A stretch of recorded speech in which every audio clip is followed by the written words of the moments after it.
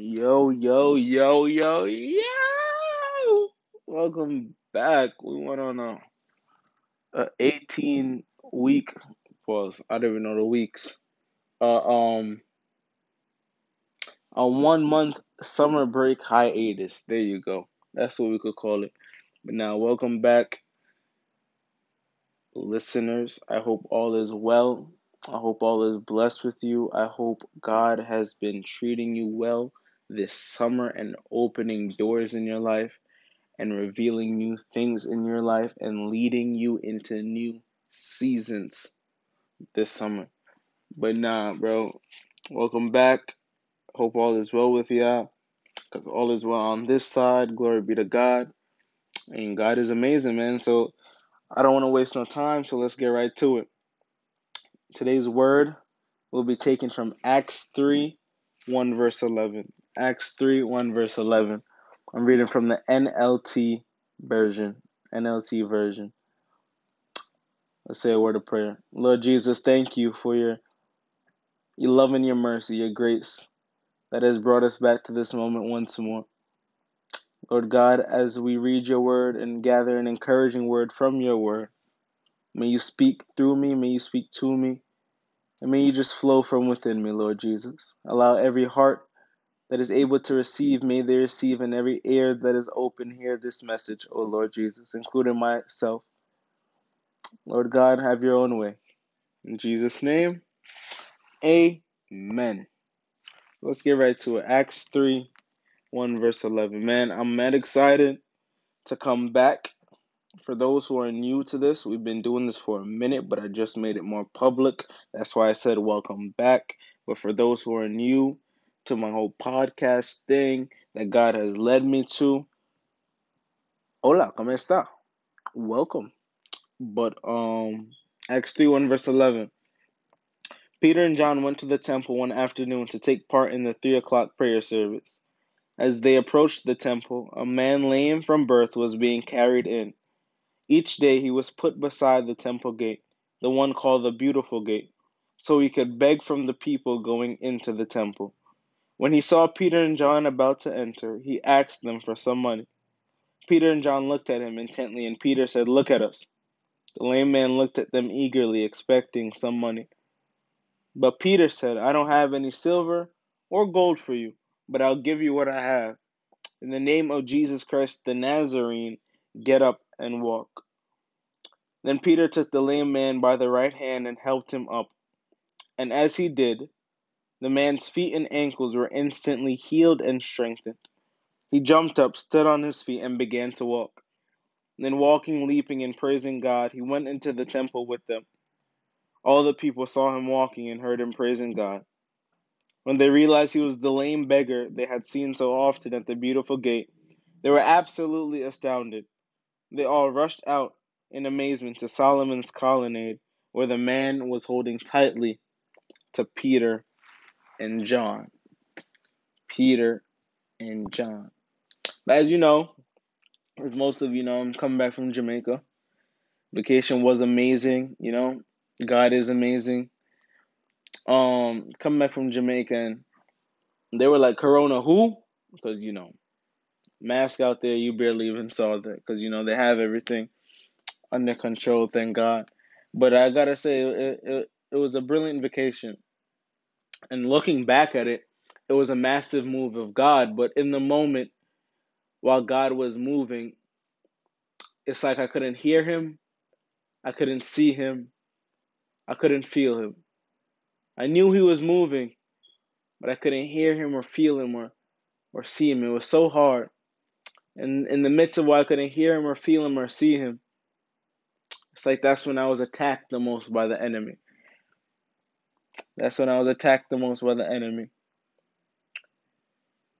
And similar to this blind man, he's in a position where he feels like God and even people doesn't hear him, see him, or feel him because of his condition, because of what he's going through.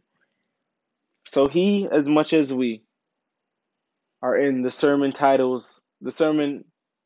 for today, a silent season, silent seasons, silent season.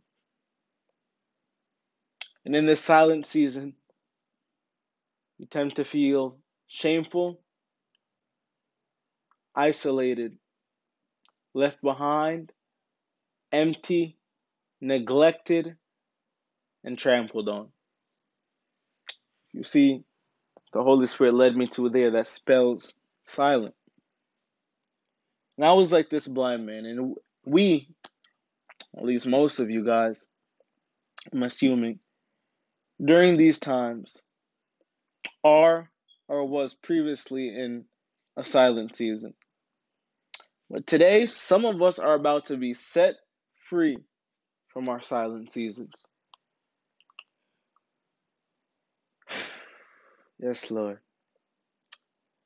Just to give you some context of what's going on in Acts 3, Peter and John, who were the disciples of the Lord, and for anybody who is new and is not familiar with the term disciples, disciples are followers of Jesus. Yes, we are all followers of Jesus, but when Jesus was alive here on earth doing his ministry, he picked 12 disciples to be with him throughout his ministry, to plant the seed of expanding the ministry when he is gone.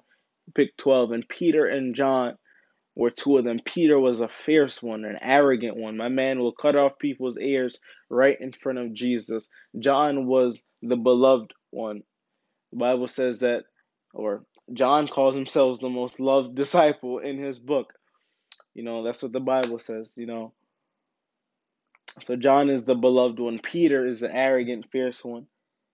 So you have two different completely men, and now they're strolling together, and they've just been filled with the Holy Spirit. What is the Holy Spirit? The Holy Spirit is a representative of Jesus Christ here on earth. That is why and how we have power, and that is how and why when Christ sees us, when God the Father sees us, he no longer sees our sin, but sees his Son's Spirit living within us through the blood that he shed on the cross when he died for us. So now we live by spirit and not by flesh, meaning in the flesh you feel anxious, but our anxieties are no longer the sin of our lives, but the grace of Jesus Christ and the power of his Spirit that is living within us is now ruler over our lives. And when Jesus died and resurrected, his Spirit came within us. So now we have that power, and that's the Holy Spirit. And the Holy Spirit, as Jesus promised, because Jesus will never fail to fulfill his promises, came upon the disciples. The Bible calls it the day of Pentecost, where the Holy Spirit came upon the disciples, and the disciples were filled with the power of the Holy Spirit. And we are filled with the power of the Holy Spirit. And Jesus has just ascended in Acts 1, I believe. Jesus just ascended to heaven. And now here in Acts 3, we have this lame man from birth. Lame means to not have the ability to walk. So this man is lame from birth, meaning he can't hope. He can't hope.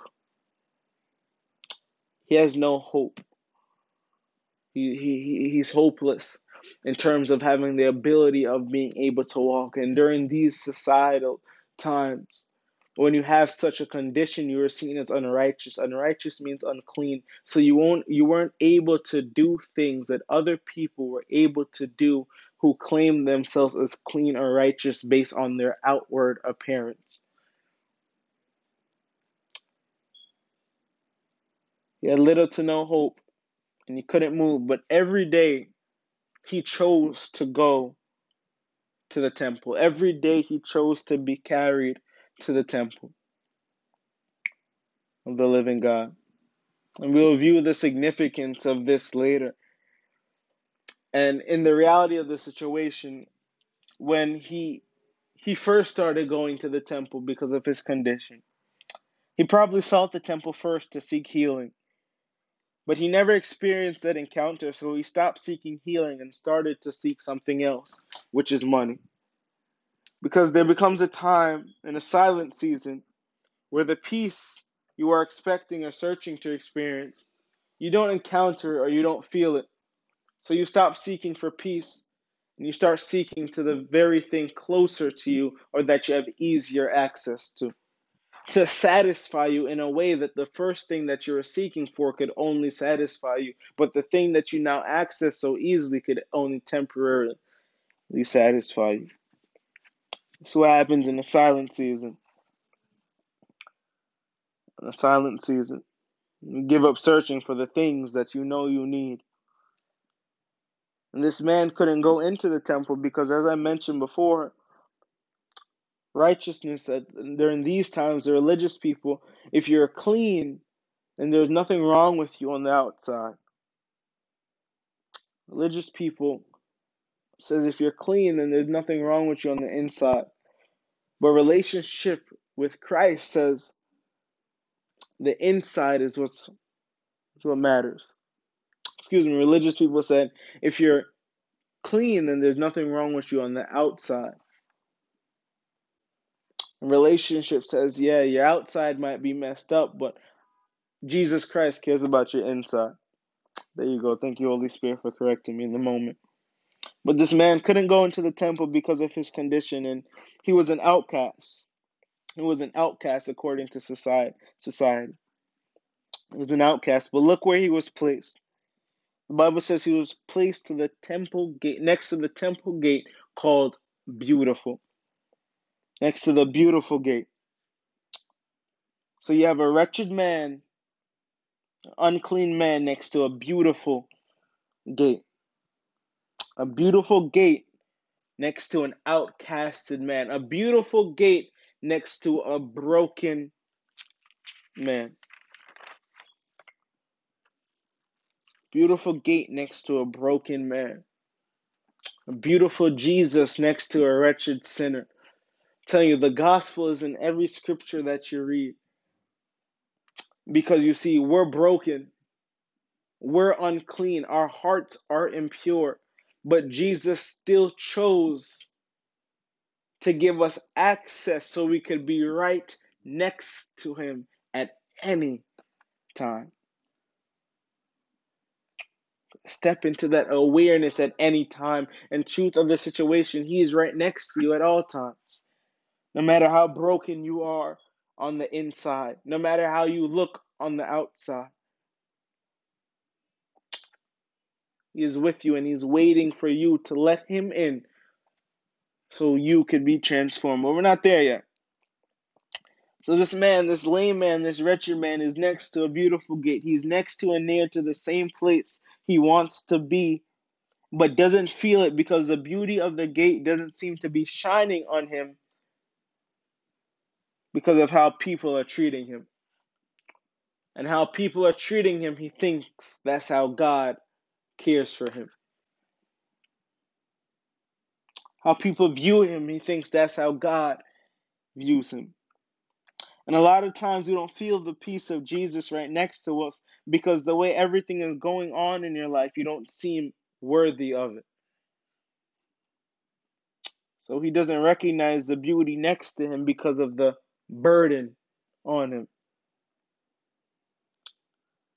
So look what he does. He begs the people, or he seeks stability from the ones he thinks hold the key to life because they can do what? Walk into the temple unlike he can.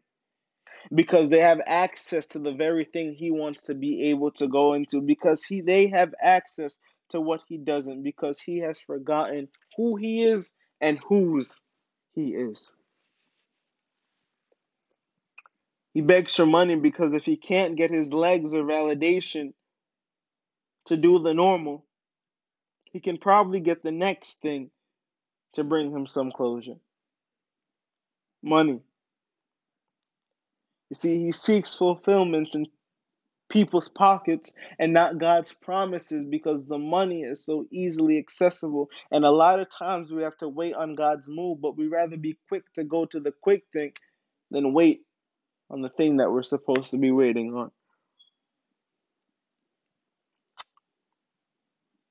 We see the difference between people's pockets and God's promises that he probably didn't realize at the time is that God's promises are like a river of flowing water.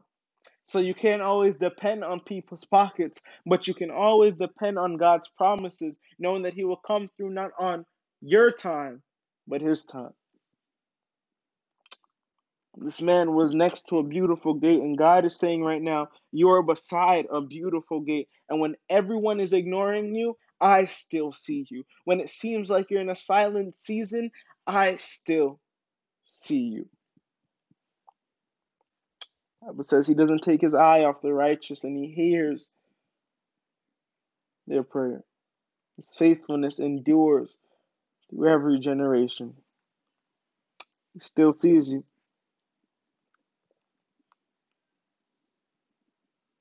But he's saying, you don't see me because your dependency is off. Your dependency is off. Because this man wanted money from people, and money from people seems consistent and quick, but you got to wait on me. But I'm here to remind you, I'm not a quick God.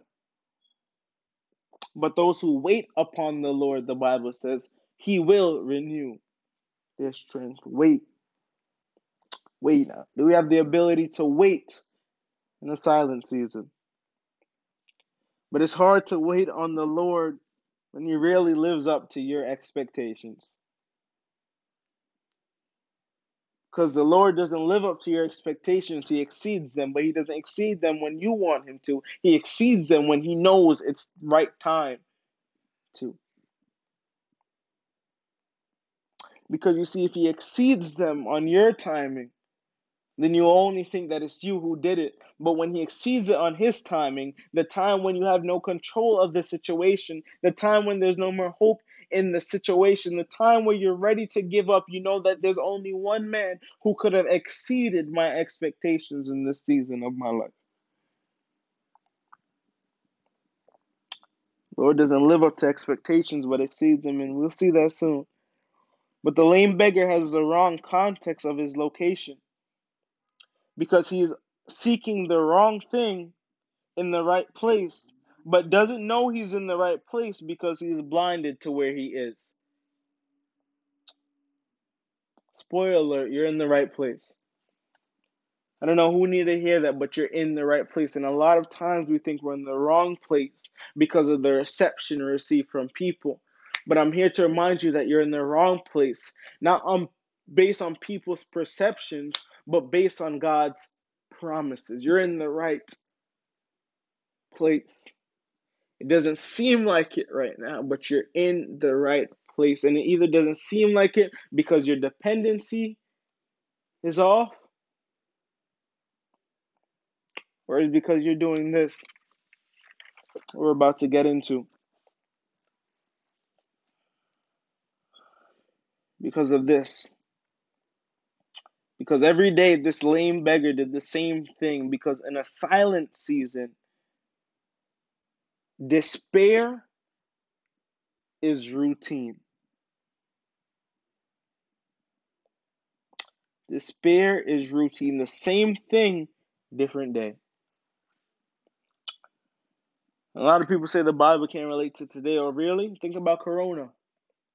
Y'all been doing the same thing a different day for the past 5 months. Same thing, different day. Routine. Routine.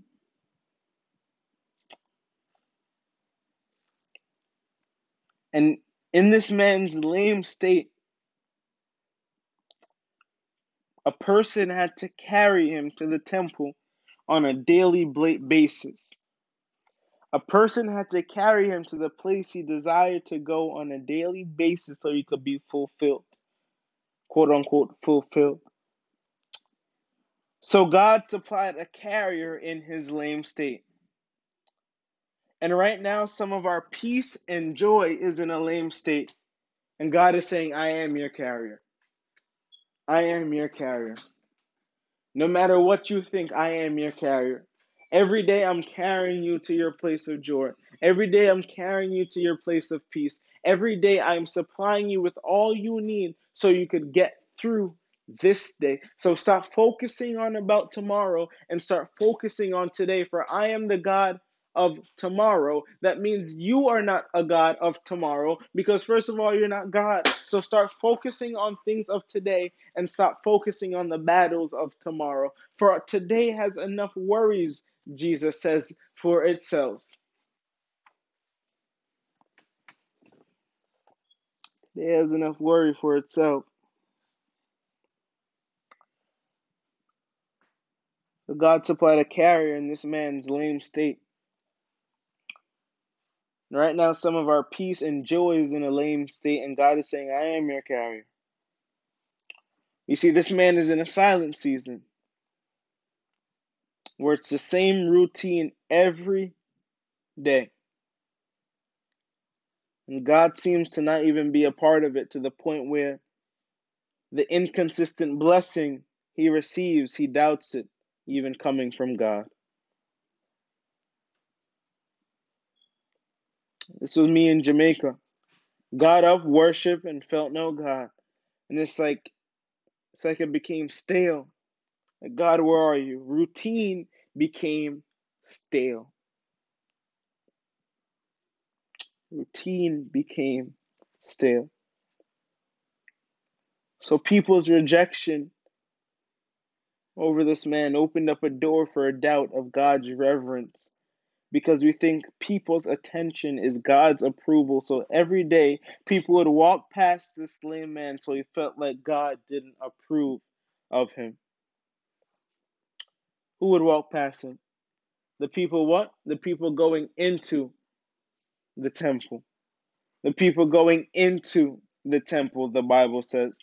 The people going into the temple. And I repeat it over and over again, because the people going into the temple are the church people, the religious people. Because you see, you could step into the temple and forget that you, as well as everyone else, is the temple, because the Spirit of the Lord dwells within.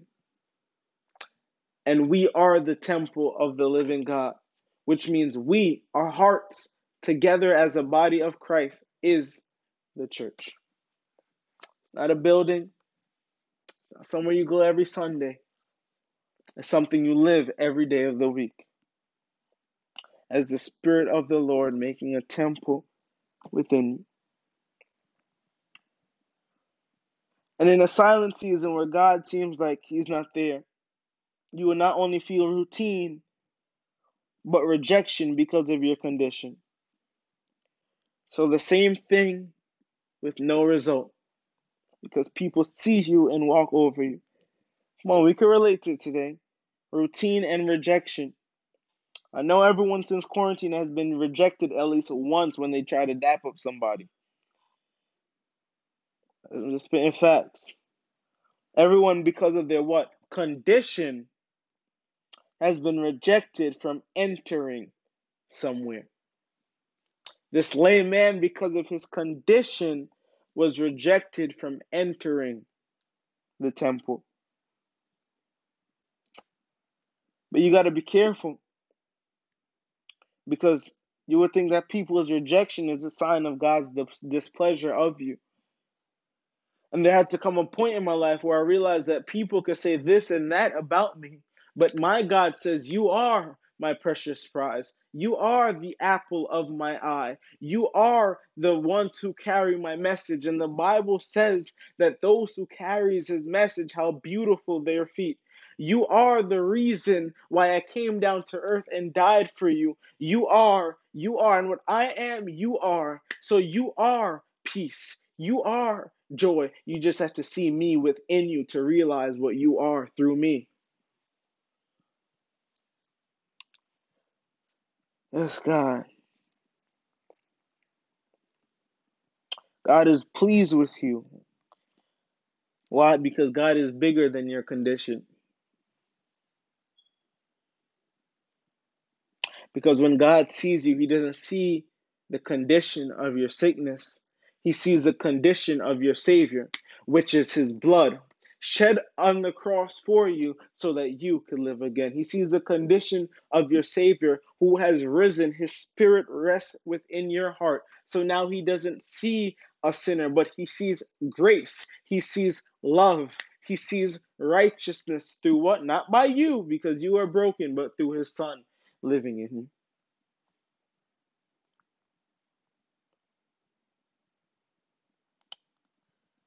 And this man would call out to people who passed by him because they saw sick. They saw a sick. But Peter and John stopped because they didn't see a sick, but they saw a saved. And once we stop seeing people by their condition and start seeing them by our Christ, then maybe the season of silence wouldn't be so silent anymore. The Bible says he went next to this gate every day. Being next to this gate brought him a certain type of closure that maybe if I can't get healing, maybe I could get fulfillment somewhere else. It's the same way how we go to the news every day. We go to Instagram every day.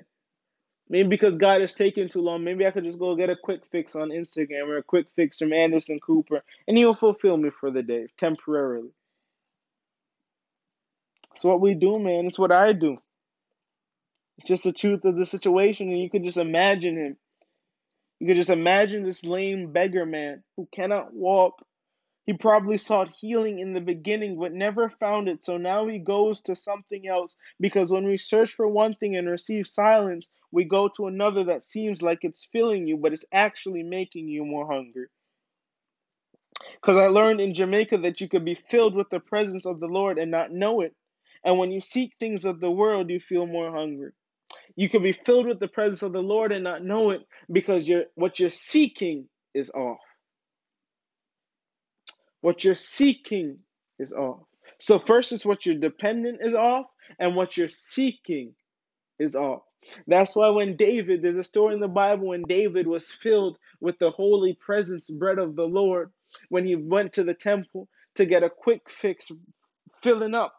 Understand? When he went to the temple to get a quick fix filling up bread, and the priest gave him holy presence of the Lord bread, but he didn't even realize he was filled because his focus, what he was seeking, was off. He was seeking to run, and he wasn't seeking to be in reverence to God.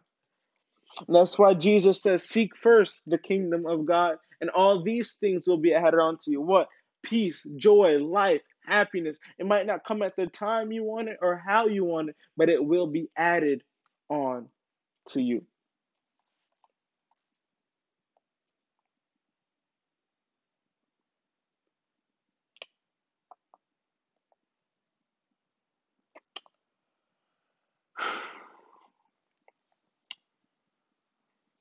Wow. So you seek the world to fill you when you're already filled. But you do this because you're in a silent season. You don't even know whether you're filled or not. And this is a result of running. First is routine, then rejection, now running. Because this man is so close to where he wants to be, yet is so far because he is seeking fulfillment from a place other than Christ. Now I was in this position. Where I'm so close to the peace I wanted, but I don't even realize it because what I was seeking was off. I was seeking a feeling. And God was trying to show me, listen, if you start living by feelings, then you miss out my purpose for you, which is to live by faith, which is to walk by faith and not by feelings. Because feelings always opens up your physical eyes to walk by sight. And the opposite of faith is not doubt, but it's sight. Because if we believe the things that we see, then we will never believe in the things that we cannot see, which is Jesus Christ. Or if we see the things that we see, then we'll never have hope for something greater, because everything that we see here on earth, or everything we see in our situations, is constantly telling us and constantly feeding our feelings of anxiety that it's not going to get better. But when you look to the one who you can't see right now, but when you look to the Word of God, but when you look to Jesus Christ, you can know that you are victorious no matter what. But it's a test in the silent season. Do you walk by feelings, or I don't feel him right now? I don't feel him right now, so I ain't going to pray. I don't feel him right now, so I ain't going, I ain't going to do what I got to do. I ain't gonna. I don't feel him right now, so I ain't gonna worship. I ain't feeling right now, so I ain't gonna read the word. This is me. This is literally me. Oh, I don't feel him right now. I don't feel him right now, so he could wait. But you walk by faith, saying, I don't feel him right now, but I know that I am in his presence. I don't feel him right now, but I know that I walk by faith and not by feelings. I don't feel him right now, but I know that faith is the evidence of things not seen. I don't feel him right now, but I know I gotta persist past this because anything that is of feelings can never be relied on. I don't feel him right now, but I know that the Bible says that I am the temple of the Lord and he dwells in my midst. And this beggar man, he feels unseen. And God is saying right now, I'm king in heaven, so I see you. You're worth something. So stop running to things that only fill you temporarily and start running to me. Come back to me. Run to me for the peace I give you, the peace of mind and heart. You know how much people nowadays, including myself, are out here searching for a peace of mind and heart, and God is saying, just look within you. Just look within you. The peace that you're so longing and searching for, it's in the palm of your hands and you don't even know it.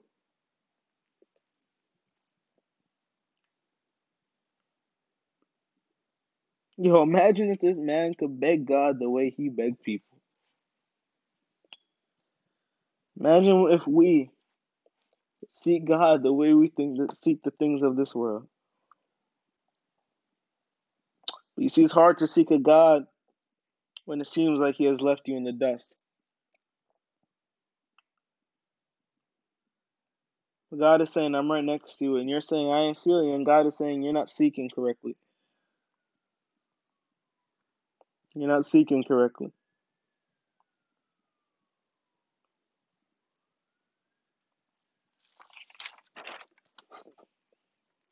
And this man right now, this beggar man, feels like money can make up for the emptiness that he feels. The man just wants a little money because, he feels empty. Remember, shameful, isolated, left behind, empty, neglected, and trampled on. Because oftentimes the thing that can't fill us seems easier to access than the man who only can fill us. He forgets about the man within him and starts seeking the man around him. I'm here to remind you that the man around isn't as powerful as the man within, because the man within don't gotta meet you in the temple because you are his temple. And this lame beggar couldn't enter the temple because he was a sick. This man couldn't enter the temple because he was a sick.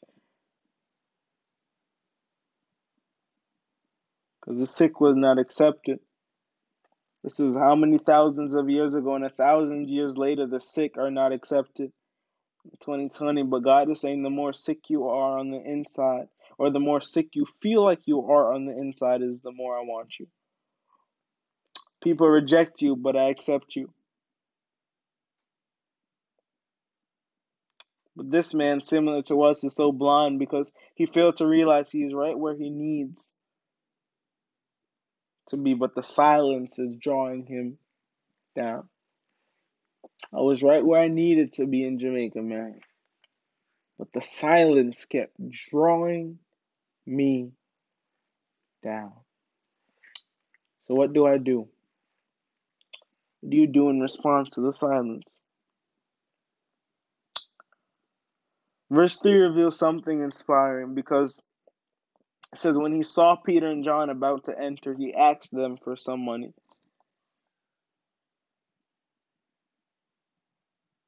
What do you do in the silent season? You persist. You persist. Because you see, one thing with this man, all he was doing was his routine, but when God sees us going south, he allows the very routine we constantly do to bring forth a revelation we never knew.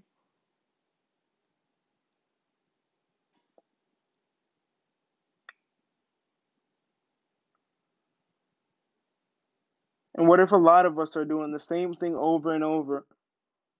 I've given up in our silent seasons, and God is saying, all right, keep doing what you're doing, because even when your routine becomes usual, my revelation still shows up unusual.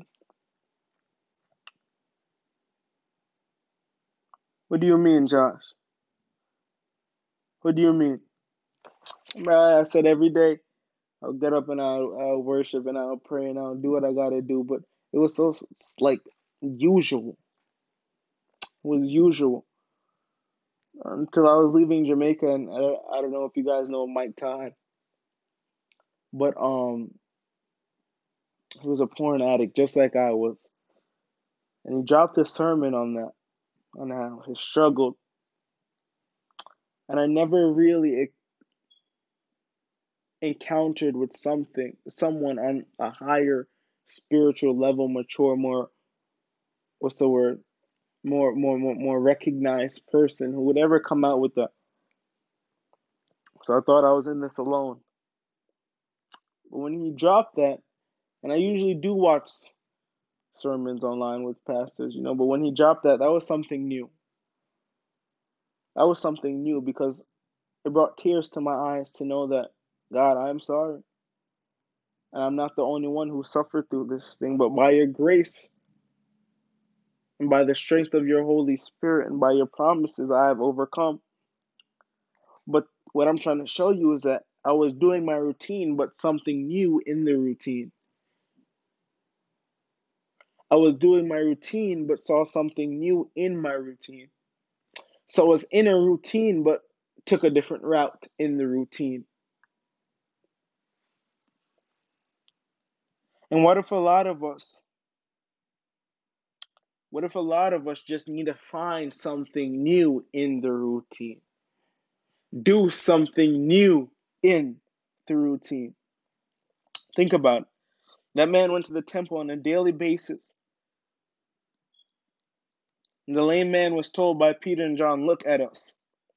And for some of you that are doing something unusual in the season that you never did before, get ready for a breakthrough, because Peter and John said, look at us.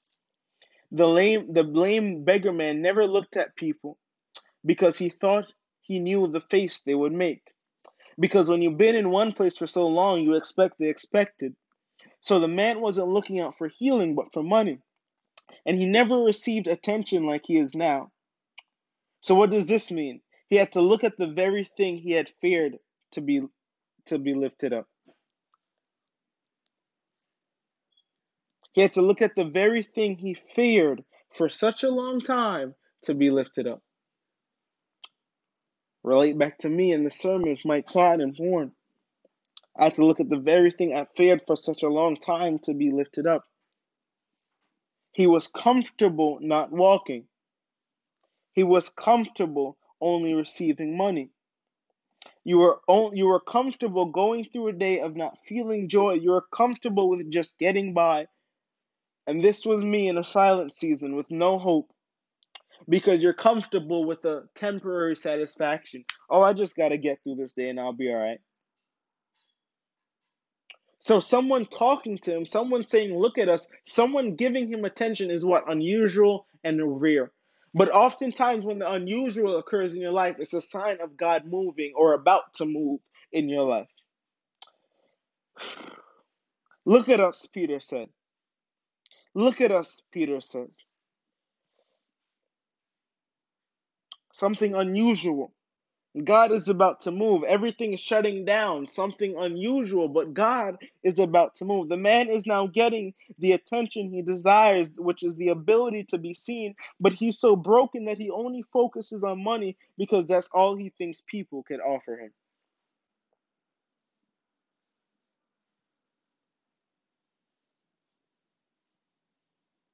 He's so broken that he's not even have the thought, oh, maybe this could be the one who could heal me.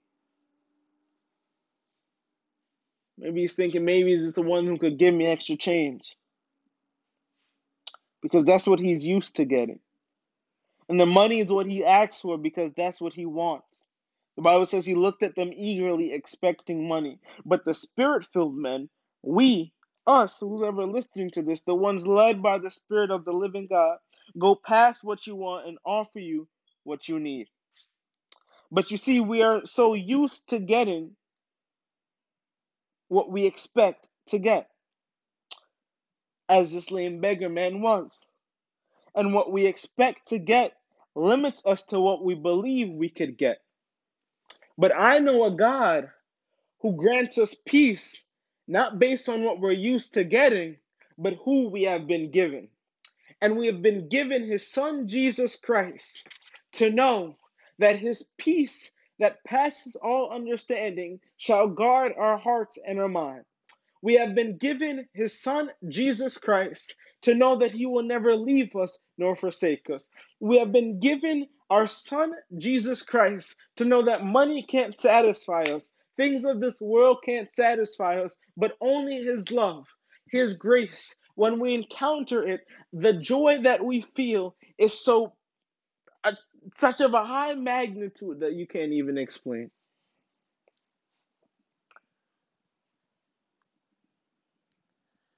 Maybe if myself included, could just get used to this Jesus. Maybe the things we beg for and the things we seek, or the reason we do those, you realize that the satisfaction you're seeking could be more fulfilled in Jesus than it is in the world. Because he is living water. He is what water? Living water. He is living water.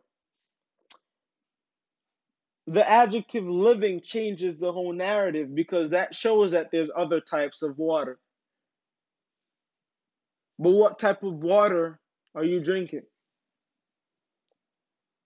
Living water or little water?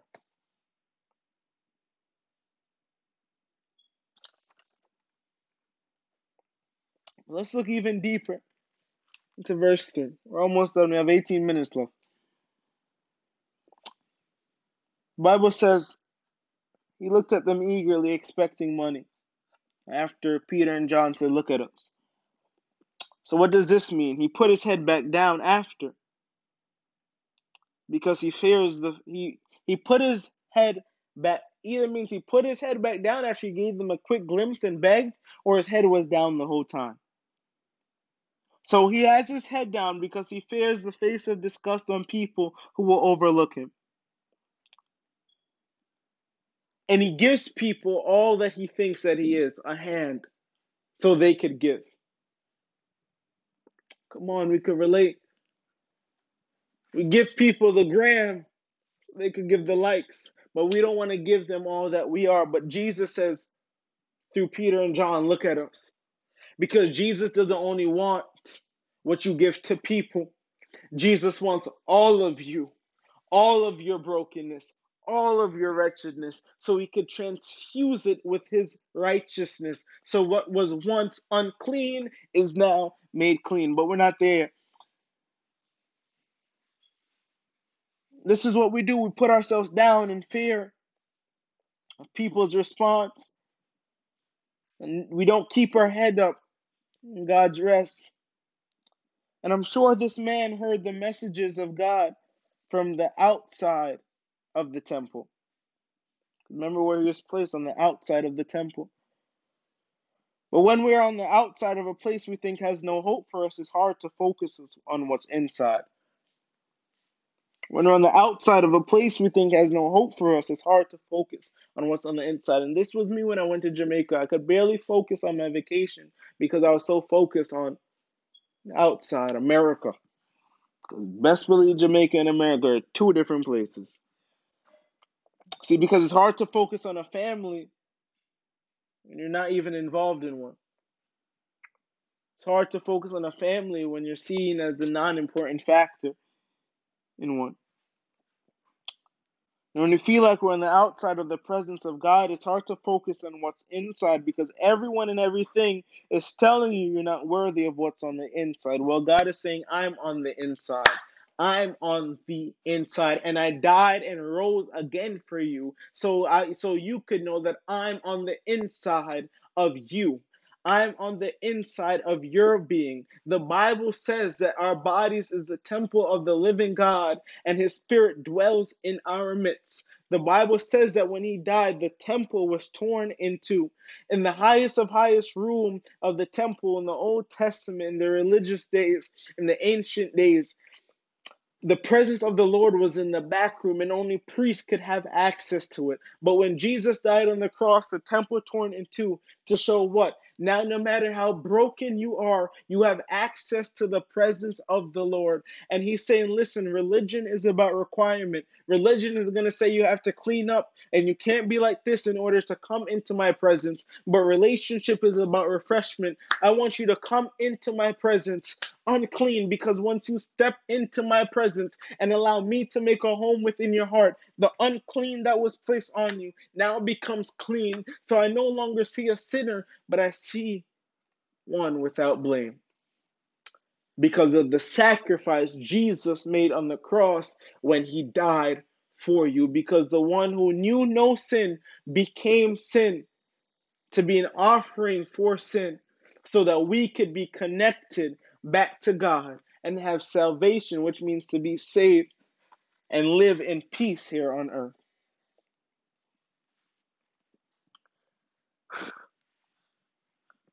End of the sermon came early. Bible says that Peter looked at this man intently, meaning he looked at him with purpose.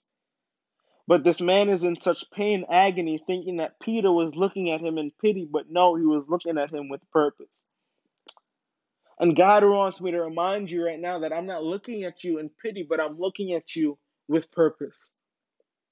I'm looking at you with purpose. And once you could give up your pity, once you could give up your old life and start coming into the new life that I designed for you, you would realize my purpose that I have for you. And once you realize the purpose that I have for you, the problems of life can affect you as much as my peace is rained upon you.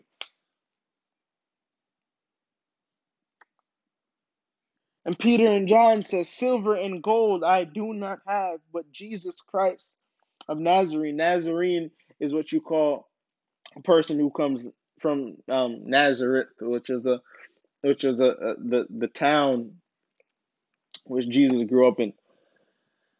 So Jesus was a Nazarene. So Peter and John said, silver and gold I do not have, but Jesus Christ I do have. And the importance of this is this. A lot of times we're forced to give people the very thing that we don't have. And we're forced to do this, and we get this thing to fill people with the very thing we don't have by taking it from another source that we know can't fulfill them completely. But God is saying, I have supplied you with all you need according to the glorious riches in Christ Jesus, so that you will be able to help one another, share with one another my peace, my love, and my grace. Share the power of God. You see, because the man expected money and received a miracle, because Ephesians 3 verse 20 says God is able to do exceedingly abundantly above all we could ask for through the power that worketh within us.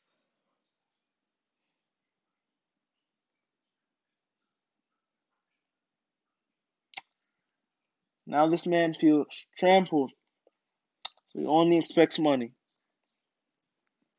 Bible says they looked at him, he looked at them eagerly expecting money. And it goes to show that our focus could be in a whole other area. But God's desire of heart to prosper us isn't dependent on our focus, but on his faithfulness, which endures to every generation. And God is saying, some of you are looking for one thing, but I'm ready to pour out a window of blessing on your life. The man asked them for money without knowing they were a move of God, because you can encounter a move of God in a silent season and not even know. But the simple fact that he asked, whether he knew or not, God was still gonna move, because only times we ain't gonna know that we reached for a move of God until we see the result of the move of God. Silent season, you don't know it's God till after. But look at it. He had to look at them in order to be healed. And God right now is saying, shift at what you look at, because what the man looked at next was determined where he lived at next. So looking at somebody, what does this mean? Coming out of your comfort zone, because it's in our comfort zone where we stay stuck and we're wondering, God, why aren't you moving? And God is saying, you don't see me moving because you're not moving, because you're too comfortable.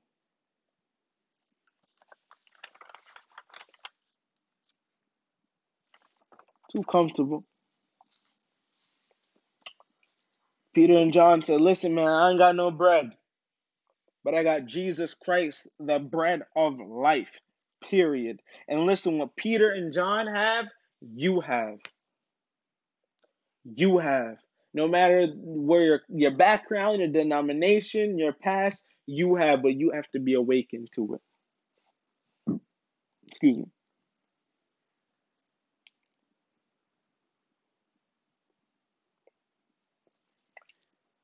As we close out, verse 7 says,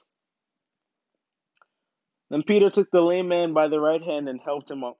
And as he did, the man's feet and ankles were instantly healed and strengthened. You see, the problem with a lot of us is that we want to heal but not help. And God is saying you have to help in order to heal. You can't expect to heal someone while not helping them. Because healing is a process, but it starts with help. That's why the Bible says, as he did. As he what? As he helped him up, his ankles were strengthened and instantly healed. And you know what's funny? The man wasn't lame. The people who walked past him were. Because the man wasn't lame but loved. What am I trying to say here? You're not what you think you are. You're not lame, but you're loved. You're loved because God called us to share in his glory through means of Christ Jesus Christ. You're loved because of Christ Jesus' death and resurrection for you. That's why you're loved.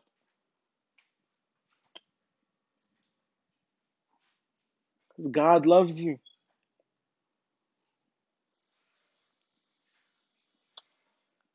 He loves you despite of your brokenness. One thing my mentor said, my big brother said, God loves you so much where you are that he doesn't want to keep you where you are. Meaning what? He wants to transform your life. And he wanted to transform this lame beggar's life because he plans not to harm us, but to prosper us.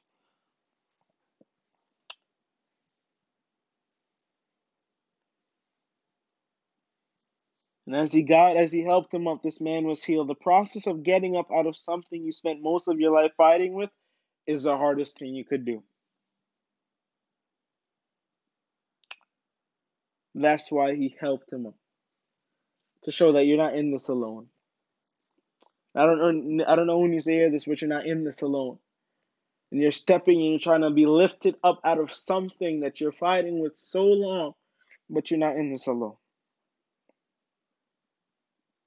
The process of getting out of the addiction to pornography for me was one of the hardest things to be lifted up until I realized that I'm not in this alone. Jesus has placed around me a community in which I could share in my griefs and my failures, in which they could remind me that I am loved. This is not the plan God has for me.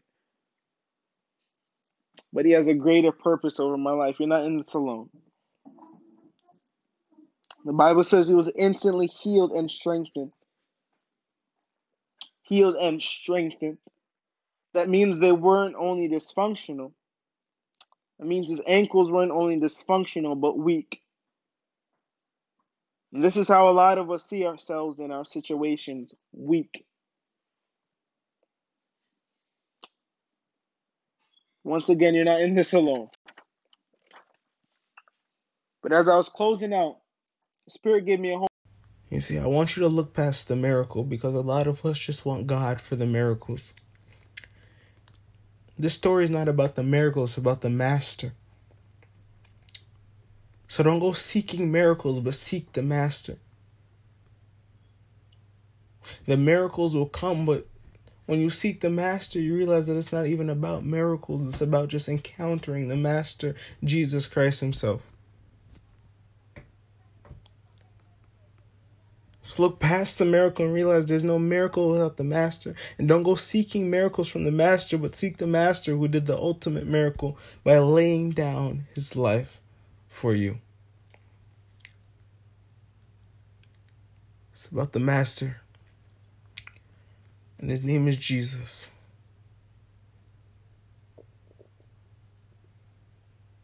Because when you seek God for the miracles, you're not seeking God. You're seeking prosperity.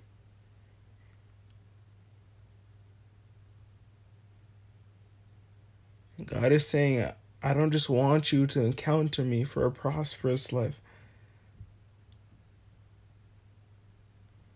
I want you to encounter me for a peaceful life, so when it looks like nothing is being prosperous in your life, you can still be at peace, because your joy and your peace is not dependent on what you have, but who you have.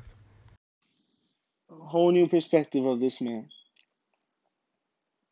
Remember how we talked about how the man chose to be carried to the temple every day? Maybe his willingness to do his same routine every day led to his healing. Maybe God is saying, keep praying, keep singing. For every day he went to the temple, maybe because he knew that was the only potential place he could get healed. Maybe because the presence of God is the only place you could get healed. And God is saying, stick with me. Stick with me. See, because this man kept begging and kept going to the temple until he came across the ones he needed to come across. And maybe he did go waiting for a move of God. And it would make sense because the Bible said he was strengthened. The Bible said his ankles, the things that were broken, were strengthened. My Bible also says in Isaiah 40, verse 31, that those who wait upon the Lord, he shall renew their strength, and they shall mount with wings as eagles, and they shall run and not grow weary, run and not faint. See, because maybe people saw a lame beggar, but God saw a lovely begotten. Maybe every day outside the temple, he got the message of God's promises more than anyone on the inside of the temple. And that motivated him on the daily to say, you know what, let me keep going back. See, maybe when he looked down to pray, he didn't want to look up because he feared negligence and knew that looking down and praying was the only way he could see God completely. So what if in the silent season he looked down praying, and the act of him looking up revealed his prayer answered? Because what if we got to look up to see and know and experience our answer to the prayer that we cried out so long ago? I don't know when you hear this, but look up. Look up. For too long you've been looking down in fear and despair and disbelief, and God is saying, look up, for I've answered your prayers. And you could just imagine this man looking down and praying, because you know that feeling when you've been rejected and neglected and nothing is going well, and you're praying and your sixth sense is like, man, what's the point? What's the point? What's the point of even praying? It's been so long. God is saying, keep praying. See, what if this man expected Jesus in the physical? Remember, the Bible says Jesus had just ascended, but encountered Jesus in the spiritual, in the form of Peter and John. Because you see, Jesus is not going to show up how we want.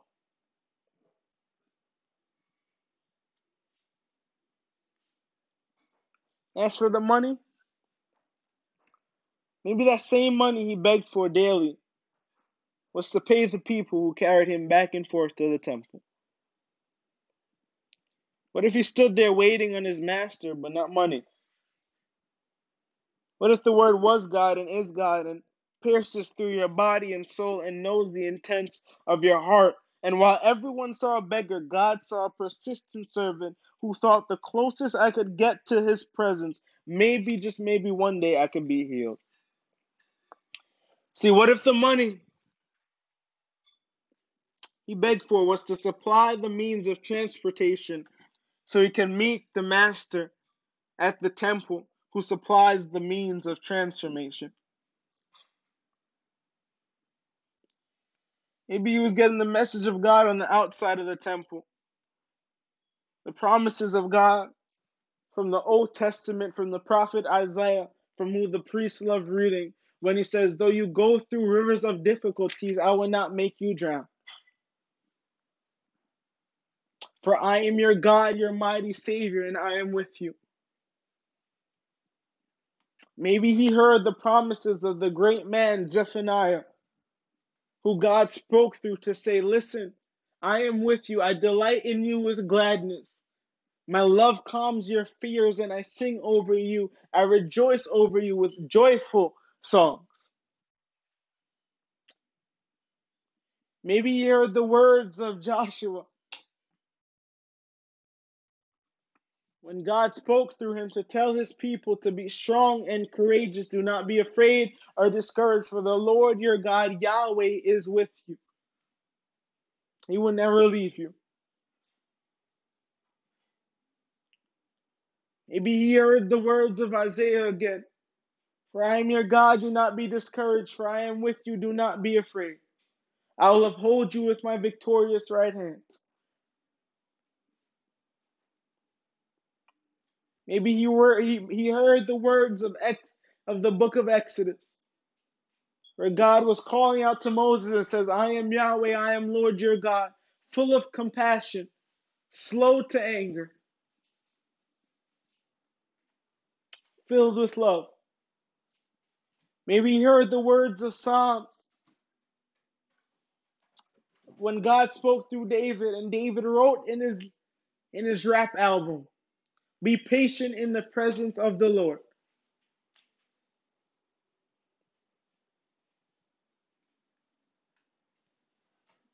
Maybe, just maybe.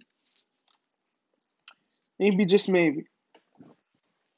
Look at this man's joy after being healed. The Bible says he jumped up, stood on his feet, and began to walk. Then walking, leaping, and praising God, he went into the temple with them. Look at his joy after he was healed. You only get that joy after praying for something so long and it being done.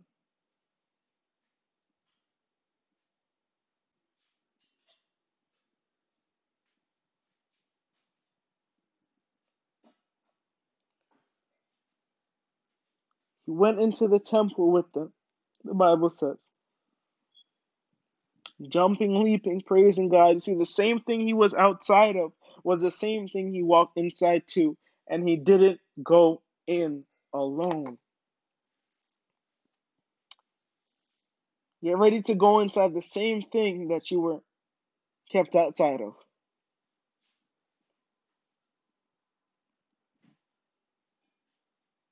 When in jumping up and down, the Bible says. See, the same way he went into the temple, God is saying, that's how I want you to be in my presence daily, because you are my temple. You see, because the beggar who was once disgusted on the outside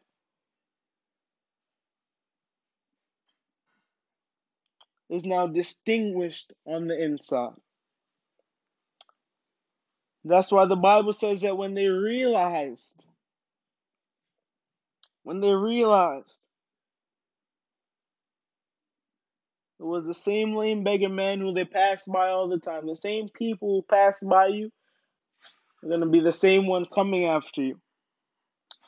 Because when they realized, the Bible says, that means that they didn't notice at first, because they're not going to notice you at first, because seeing you happy is rare. But once rare appears as real, the atmosphere has to change. Here's where the hope lies. Here's where the truth of coming out of your silent season lies. Here's what depends on if you're going to go into a next silent season or not. The Bible says in verse 11 that they all rushed out in amazement to Solomon's colonnade, where the man was holding tightly to Peter and John. And God is saying to me, and He's saying to you, hold on, hold on, hold on. After the breakthrough, don't be so quick to run off. Don't be so quick to run off, but hold on to me. Hold on to my move. Don't start acting how you were before the silent season. But hold on. Why do we hold on so tightly? Why should we hold on so tightly? To show us that it's not only about being healed by the move of God, but the significance of being able to hold on to the move of God. Know that the same God that brought you through your silent season, and now you're in a season of great, great revival, is the same God in control of your revival season. Don't forget your silent seasons. He had no one to hold on tightly in the silent season. Now he has the move of God to hold on tightly in his revival season. I don't know who this is for, but you're stepping into revival, and God is saying, hold on. Hold on to me. I showed you in your silent season that you can't do it alone, so why are you trying to do it alone again? Hold on. Don't run. But now that I've given you access to the same place you're blocked from, run to it. We were blocked from the tree of life, people. We were blocked from connection with God because of the sin of Adam and Eve. We were disconnected from God because unholy beings can never connect back with the holy God unless the holy being who took upon our very shame, anxiousness, sins, and faults, never failed within them, died on the cross, killing that shame and guilt, killing the enemy who tries to hit us with that shame and guilt on a daily basis, raising again to show that he has overcome death, he has overcome shame, and he has overcome guilt, is now living within us and now has given us access to the tree of life. The tree of life was what? The life that we were blocked off from because the mistake of Adam and Eve. But Adam and Eve made a mistake, but Jesus showed that his mercy will always overrule our mistakes. Now we have access to this tree of life. Now we have access back to Father God. Now we have access back to purpose. Now we have access back to peace. Now we have access back to joy. Now we have access, and God is saying, I've given you access through my Son, Jesus Christ, who died for you. So don't run from me, but run to me. Right now you're in a silent season. But a silent season isn't where you tell yourselves you're shameful, isolated, left behind, empty, neglected, and trampled. It's where you tell yourself you're saved, identified, loved, excellent, nurtured, and treasured. You're saved from the destruction that we're meant to take place in. You're saved from the hands of this world, of the enemy, of Satan, the evil one. You're identified as a precious prize through Jesus Christ. You're loved so much that God could give his only prized possession, his only begotten Son, to die for you. And if you could just believe. You're so excellent. The Bible says that nothing could separate you from the love of God. You're so nurtured that God has pruned you into what He wants you to be. That God has created you anew in Christ Jesus so you could do the things that He has planned for you long ago. And you're so treasured that a man who was filled with jewels and royalty in heaven could come down and trade places with you, take upon your sin and your shame, leave His comfort zone to be uncomfortable for you so you could be comfortable in Him.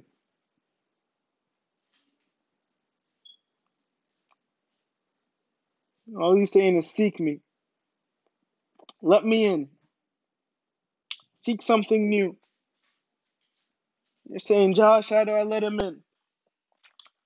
How do I give Him this access to my heart? How do I start this new beginning? To be honest with you, it's so easy. The Bible says in Romans 10 verse 9 that those who confess with their mouth and believe in their heart that Jesus is Lord and rose from the dead through the power of God is saved. And what does it mean to be saved? It's called salvation. What does that mean? It means that you have eternal life through Jesus Christ. Meaning what? We're destined for eternal doom, eternal shame, eternal guilt, eternal anxiety, eternal hell when He comes back again. But now you have access to heaven, His kingdom.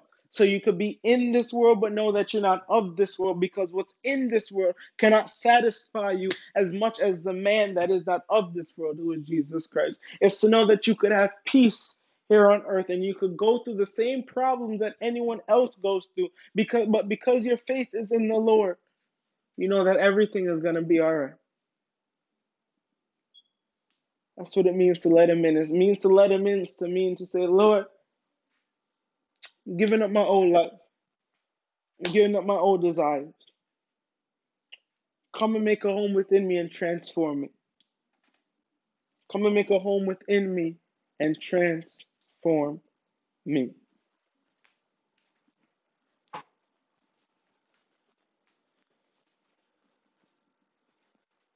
And as one of the girls at my youth group Bible study reminded me yesterday, it's a process. Don't expect it to be transformed right away. Don't expect it to see changes right away. But the simple fact that you let Him in, knowing that the biggest change has already been done in your life. So repeat after me if you're ready to confess with your mouth and believe in your heart that Jesus is Lord and God's power rose from the dead, and accept Him as Lord and Savior. It's as simple as saying this: Lord, I am a sinner. But because of your grace, because of your love, because of your death on the cross for me, I am made whole. I accept you, Jesus, as my Lord and Savior. I believe you died for my sin, and by God's power rose again. And that same power lives within me. Right now, I am new. I am whole. I am resurrected through Jesus Christ. Make a home within me. Amen. Man, that's it. You just locked up citizenship to the kingdom of heaven. And how do you show that you're a believer? You live with love. Live with love. And when people ask you, you give glory unto one man, and that's Christ Jesus. I love you all. God bless you. May His face shine upon you and give you peace in everything that you do and everything that you inspire to do. May He go before it, around it, and within it, and speak to your hearts. Be blessed, be well, be safe, be uplifted during these trying times. And know that we're in this together. I'll holla at ya. Hasta luego for my Spanish peeps. Bye for my English peeps. And liata for my Jamaican ones.